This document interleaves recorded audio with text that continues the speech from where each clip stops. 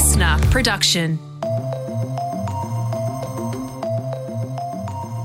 Hello, Tom Tilley with you for the briefing. It is Wednesday, January 19, and Katrina Blowers in this briefing, we're looking at the Omicron wave sweeping across Europe, and we're going to find out why vaccine hesitancy is so high in Eastern Europe. Yeah, including in Serbia, where that little-known tennis player Novak Djokovic is from. Anti-vaccination sentiment is high here in this country. Not so much because of Novak Djokovic, it plays some role, but because the current government in Serbia, which is autocratic, is ultra-rightist and anti-Western, which means that it is also against Western medicine, including vaccination. Just extraordinary. We'll get to that in our briefing. First, here are today's headlines. A big story and a really sad outcome out of New South Wales this morning. A man has been charged with murder following the disappearance of a 9-year-old girl who went missing in the Blue Mountains last week. New South Wales police say a 32-year-old Sydney man was arrested last night and charged with the murder, and he's scheduled to appear in Sydney's Central Local Court today. So police established Strike Force Buena to investigate the disappearance of that 9-year-old girl after she was reported missing from Mount Wilson in the Blue Mountains on Friday. Some bad weather has hampered the search for her, but police up until yesterday said they were still holding out hope of finding her alive. Yeah, I think we were all hoping this would have a Cleo Smith-style ending where the girl was still alive, but this news breaks all hope of that.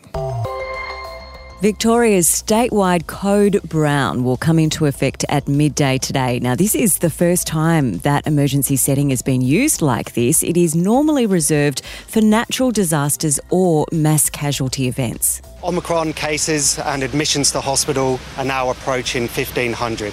And on any given day, we have approximately 5,000 healthcare workers who are not available to work. That's the Deputy Premier of Victoria, James Merlino. So this means that non-urgent hospital services, which includes elective surgeries, will be reduced, suspended or outsourced, and that staff could be asked to defer leave. If we can't staff a particular shift with the normal number of registered nurses that we ideally would do so, then we will supplement that with other staff. They could be physios, they could be OTs, they could be medical students. That's the Deputy State Controller of Health System Operations, Adam Horsburgh. So this ban on elective surgeries has really devastated Victorian women undergoing IVF, which is one of the procedures now on hold. Trust me, we have tried everything else. This is something that is a necessity. So that's a video from a 45-year-old woman, Melanie Swieszenek. It's gone completely viral because it shows how devastating this decision is. A lot of women feel that every single round of IVF could be their last chance to have a baby. And it's also, so expensive and it just plays havoc with your hormones. So a little bit of hope. It looks like we could be at the peak of the Omicron wave with a 7-day average heading down in every state. Here's the Cho in New South Wales, Kerry Chant. The fact that the numbers have stabilised give us some hope that we have been slowing the spread. 4 days on from the underwater eruption that rocked the Pacific, the cleanup in Tonga's capital is underway. The town has been blanketed in the thick film of volcanic dust. But look, they're making progress. The roads have been cleared. The buildings are being cleaned up. But Nuku'alofa is trying to get back to normal. New Zealand's Acting High Commissioner Peter Lund speaking from Tonga, by the sounds of it, on a satellite phone. The Tongan government has issued its first official statement calling it an unprecedented disaster. They have now confirmed 3 people are dead. Yeah, hopefully it's not more. They're now facing water shortages with the local supply polluted, and outlying islands are still being evacuated because many homes have been completely destroyed.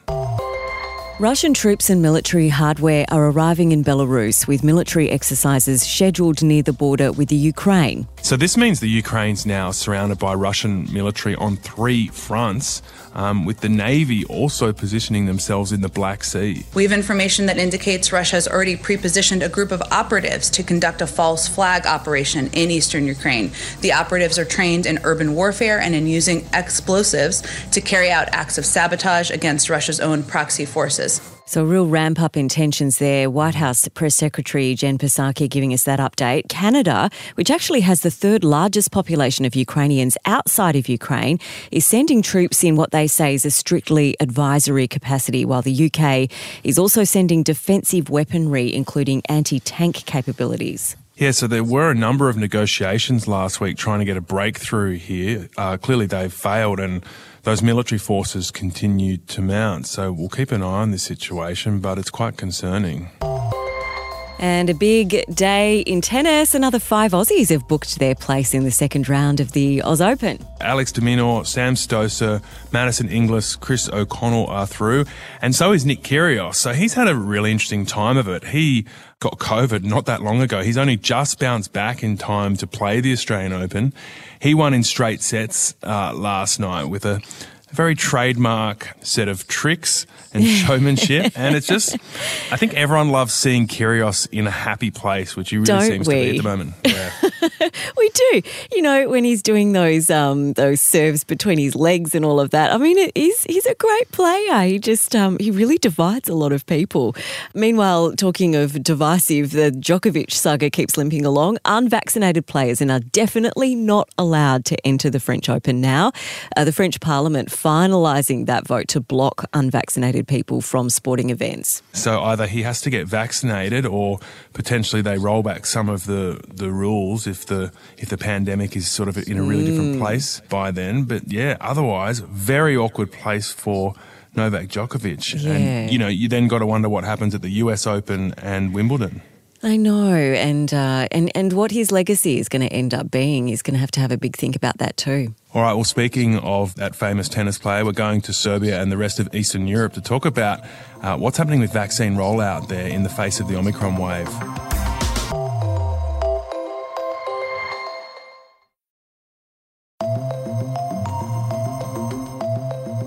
Right now, Omicron is tearing its way through Europe. At this rate, the Institute for Health Metrics and Evaluation forecasts that more than 50% of the population in the region will be infected with Omicron in the next 6 to 8 weeks. That's the World Health Organization's Regional Director for Europe, Dr. Hans Kluge. He says Eastern Europe is in a particularly precarious position. As the variant moves east, we have yet to see its full impact in countries where levels of vaccination uptake are lower and where we will see more severe disease in the unvaccinated. So moving west to east on vaccination rates, it tells a really different story. You go from high rates of 80% in Portugal and Denmark, 75% there in Spain, France, Ireland, Italy, Belgium. And then it starts to drop. Yeah, so Serbia, the home country of Novak Djokovic, is at around 50%. You go east to Romania, 40%. Bulgaria is at 28%. That's all according to the European Centre for Disease Prevention and Control. So we got to wondering, what is the story behind the low vaccination rates in Eastern Europe? Well, we'll start in Serbia, the home of Djokovic. We spoke to Vojin Rakic, who's a professor of political science at the University of Belgrade. Thanks for joining us on the briefing. We've got to go to the, well, it's not really the elephant in the room. He's the elephant back in his home country, Novak Djokovic. How are you and how are a lot of people in Serbia feeling about the way he was treated here in Australia? The majority of people in Serbia, Djokovic is a star, which he, of course, indeed is. Unfortunately, he is also associated with anti-vaccination sentiment, which means that if you're popular and an anti-vaxxer, that means that you can influence public opinion in the direction of people getting less vaccinated than they should be. So on the one hand, a big star, an excellent tennis player, the world number one for Serbian standards. He is pretty uneducated, in fact, and that is probably also the explanation for his anti-vaccination sentiments. Has he spoken more openly in his home country about his vaccine hesitancy? It's almost taboo because he is a big star, and what I'm saying now would be met by hostility among many people in Serbia and perceived as a sort of non-patriotic type of behavior. Okay, so let's get to the real story of how COVID-19 and the Omicron variant is actually affecting your country, and that's all connected to the vaccination rate as well. I understand the vaccination rate is somewhere around 50% in Serbia. So how is your country coping with the Omicron wave? How severe is it there right now?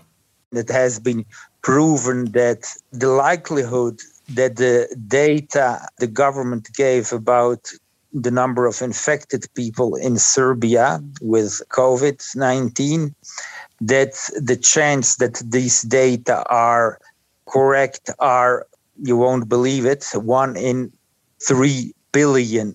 And that has been calculated by mathematicians from the University of North Carolina, and one of them is a Serb and a professor at that university. So we don't know exactly here how many people have been vaccinated.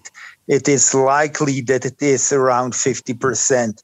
And it is also very likely that the anti-vaccination sentiment is high here in this country.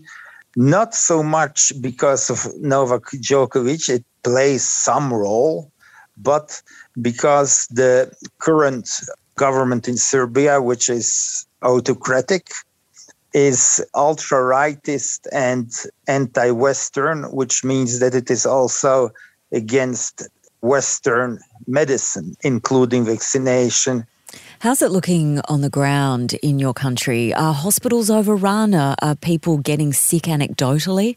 Relatively overrun, but we have to be very careful with the official data here. According to these data, the official infection rates have never been higher than they are now. But on the other hand, there are much fewer hospitalizations than a year ago because Omicron apparently has an effect on the human organism that does not lead so frequently to hospitalizations than the Delta variant. There are clearly fewer people hospitalized than a year ago, but there are also more infected people than a year ago. So many more infected people and clearly less people in hospitals and less fatalities. That's Vojislav Rakic, who's a professor of political science at the University of Belgrade. Okay, let's get the broader picture across Europe with BBC correspondent and disinformation specialist Kayleen Devlin. Tell us about the vaccination story across Europe and how that's playing out now in the face of the Omicron wave. Yeah, so across Central and Eastern Europe, the vaccination rates are lower than they are in the rest of Europe. So I think the average for vaccination is about 68%. But if you look at places like Bulgaria, the number of people who are fully vaccinated is around 28%. In Romania, it's 41%. Obviously, there will be multiple reasons for this, but my focus is on disinformation, which we've seen influence vaccine hesitancy, not just in Central and Eastern Europe, but globally. Yet, with that said, there are some studies that suggest that political distrust is slightly higher in some Central and Eastern European countries compared to the rest of Europe, which I suppose ultimately makes more of a fertile breeding ground for vaccine hesitancy. So talk to us about this disinformation story and how much of a role that has played. This isn't just something that is restricted to Central and Eastern Europe. It's a global thing that we've seen. If you throw in political instability or political distrust, it potentially makes people more likely to believe certain disinformation narratives. So in Bulgaria, for example, we've had 3 parliamentary elections in 2021 and competing bits of information around the efficacy of the vaccine. So we've seen claims that the efficacy of it is still being tested. It's experimental. We've seen conspiracy theories around Big Pharma and this idea of the Great Reset, which is that there's global elites who are trying to control society, and the vaccine and COVID lockdowns are just one way of doing that. We've seen that globally, but we've also seen in some Serbian groups that we monitor and in Romania as well, that same narrative being pushed. So if you are living in a country which has a higher rate of distrust in government institutions and you are seeing these conspiracy theories, there's an argument that this would make you more likely to believe them or less likely to believe what the government are telling you to do, which would be to get the vaccine. Yeah, and we just actually heard from Serbia that even just general anti-Western attitudes also fuel vaccine hesitancy. Yeah, so with the latest Djokovic saga, a lot of the conspiracies, because he's a big tennis star there, and you kind of saw that playing out online. So a lot of the conspiracies were against the treatment of the biggest tennis star ever. And the narrative was that big countries are against smaller ones like Serbia. And I suppose that fits in quite nicely with this global COVID conspiracy theory that we've been tracking since the pandemic began, that it is global elites who are trying to control society. And, you know, in one video on Facebook that we saw, which was viewed tens of thousands of times and was shared widely amongst Serbian anti-vax groups, there were false claims made suggesting that the Tennis Association of Australia were banning fans from supporting Djokovic in the Australian Open.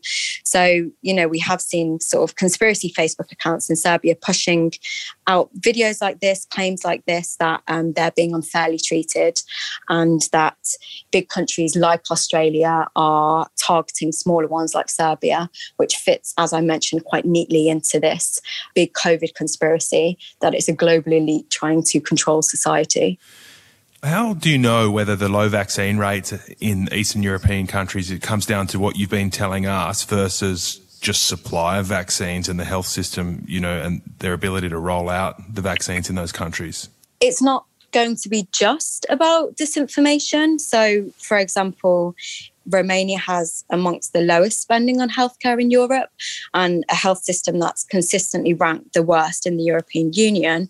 So there will be multiple factors playing into this, but I think that you can't completely outrule the role that disinformation and bad information and an inability to tackle that bad information plays in vaccine hesitancy.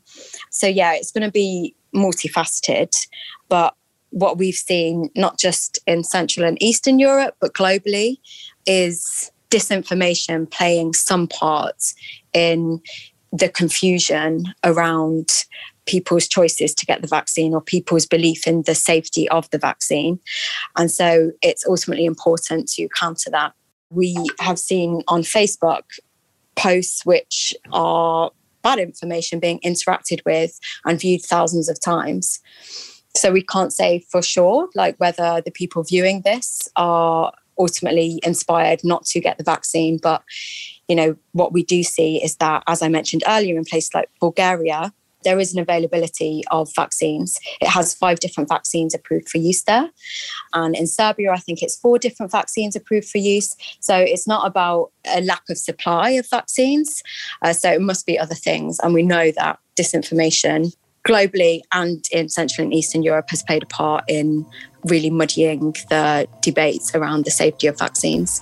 Kayleen Devlin there from the BBC, and what a mess, Katrina. The more distrust you have, and, you know, sometimes these people have good reasons to distrust their governments. There's been all kinds of conflicts and political scandal, corruption, mismanagement in these countries. It means that people are less likely to believe authorities and take on information that could save their lives in a pandemic. And much more likely to believe their friends or their neighbours or, you know, an American podcast host, for example. Less Joe Rogans and more actual public health experts, but it all comes down to trust, doesn't it? And once you lose that in a society, it's so difficult to do anything complex and constructive. Tomorrow on The Briefing, 1 year of Joe Biden's presidency. What has he actually achieved?